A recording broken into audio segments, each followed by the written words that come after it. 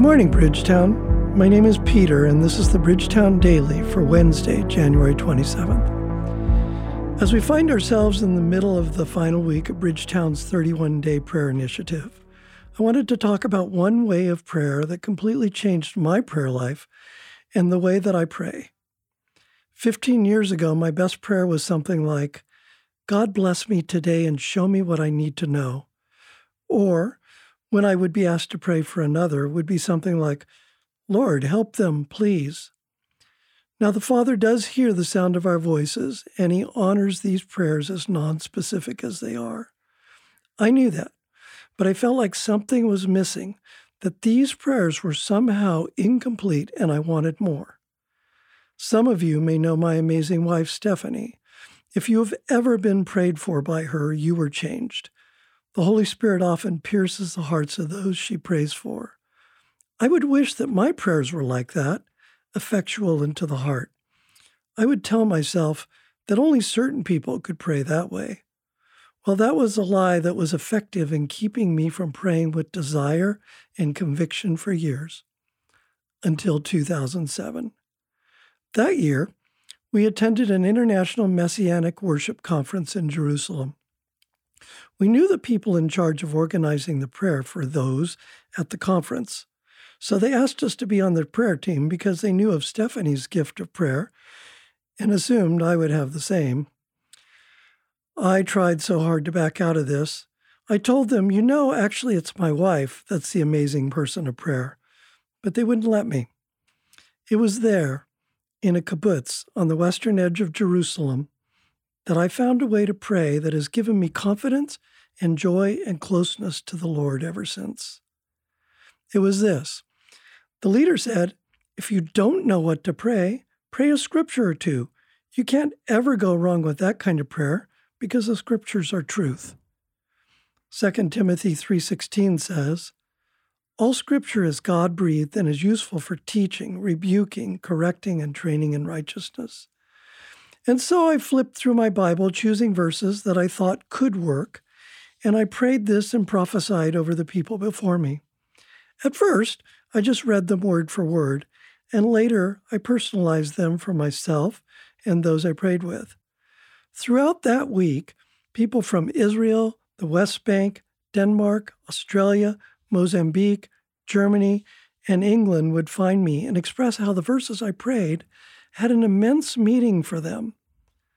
I was amazed, but knew that the Spirit was now moving me when I prayed the truth of His Word.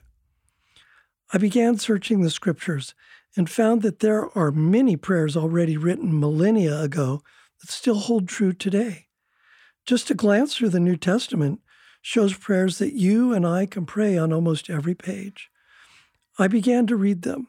Then some I would write down and say them out loud. Sometimes I would sing them because singing involves a different side of the brain, and then I would pray them. I would pray them in different translations. I would pray them in the Message. I would pray them using my own synonyms for what was written. I found that this form of meditation on the Scriptures brought the words to life in ways I had never noticed before. The apostles and prophets and early believers knew the power of prayer in the Scriptures, especially the sung prayers like David through the Psalms. For instance, let's take the well-known prayer of Paul in Ephesians 1:17 through 21. It says, I keep asking that the God of our Lord Jesus Christ, the glorious Father, may give you the spirit of wisdom and revelation, so that you may know Him better. I pray that the eyes of your heart may be enlightened in order that you may know the hope to which He has called you, the riches of His glorious inheritance in His holy people, and His incomparably great power for us who believe. That power is the same as the mighty strength that He exerted when He raised Christ from the dead and seated Him at His right hand in the heavenly realms, far above all rule and authority, power and dominion, and every name that is invoked, not only in the present age, but in the age to come. You might pray that, as I did, for myself or for another, kind of like this. Lord, I ask you today, God of our Lord Jesus Christ, glorious Father, Give me a spirit of wisdom. Give me a spirit of knowledge. Give me a spirit of the things that are and revelation so that I can know you better. I pray that you enlighten the eyes of my heart, that you chase away the dark things by bringing your light so that I can know the hope that you've called me to today. Show me the riches of your glorious inheritance in your holy people. Show me your incomparably great power to one who believes. That power is amazing, Lord. It's like the same power that raised Christ from the dead. I want that today. Show it to me in Jesus' name. See how that prayer, which declares the truth of Scripture over yourself or someone else, takes on a whole new power. Now, I work in a hospital, and sometimes I have to make hard decisions. So I often, when I'm going to work, pray the prayer of Isaiah 50, verse 4 for myself. It says, "The sovereign Lord has given me a well-instructed tongue to know the word that sustains the weary. He wakens me morning by morning, wakens my ear to listen like one being instructed." And so I might pray, Lord, give me an instructed tongue today. Help me to know what I need to know well. Help me to know that word that will sustain the weary that I run into. Waken me this morning. Waken me. I incline my ear to hear you, so speak to me now, Holy Spirit.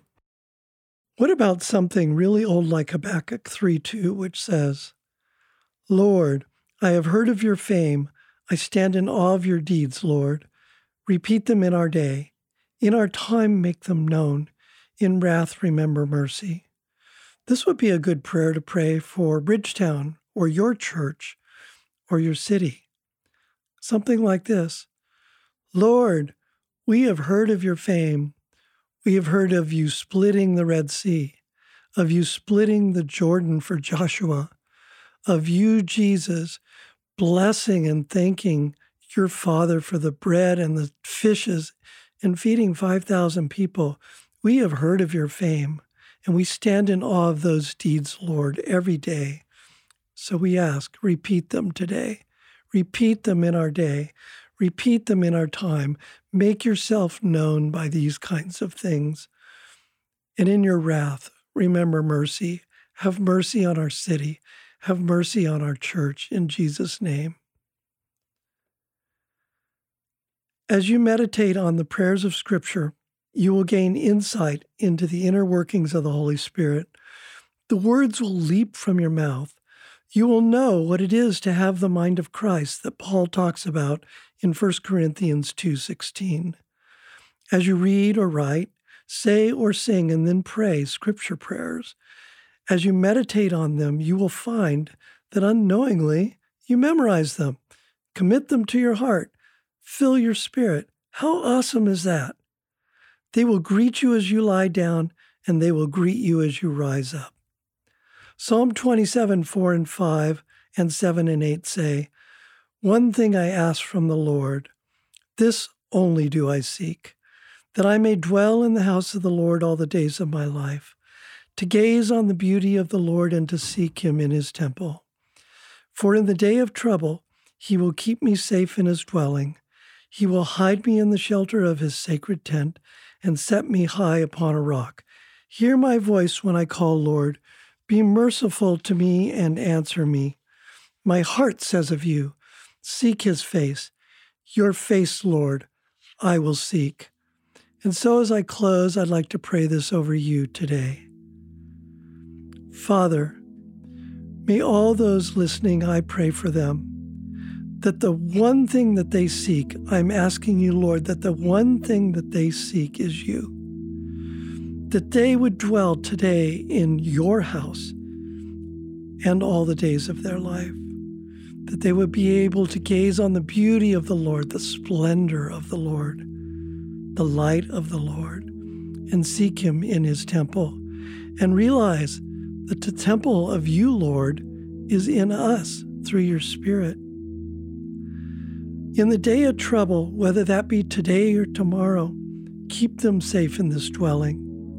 Hide them in the shelter of your sacred tent and set them high on a rock.